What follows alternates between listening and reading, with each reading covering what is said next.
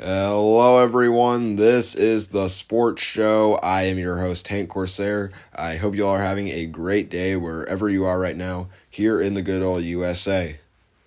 Tiger Woods is a golf legend, and today he got in a single vehicle wreck in Los Angeles that left him with very serious leg injuries, and because of that, he has undergone surgery almost all day today. Woods had to be extricated from the vehicle because it was heavily damaged, which is what the LA County Sheriff's Department, who was giving details earlier today, said. And Woods had crush injuries, which is when a heavy object puts pressure on a part of the body, and those were in the lower half of his legs, which included a compound fracture and a shattered ankle, which has required him to undergo surgery most of today. Woods was conscious throughout the entire thing when he was removed from the car and was able to cooperate with the police well, which was a huge help for them.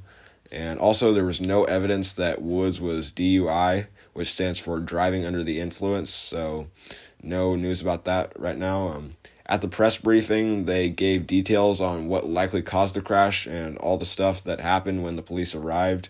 And according to the LA County Sheriff's Department, the case could take days to weeks to figure out.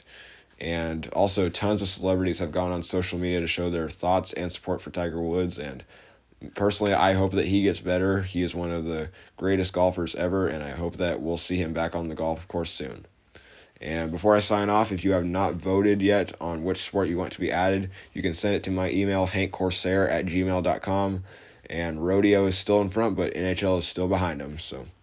I'm Hank Corsair. This has been the Sports Show. I will see you all next time.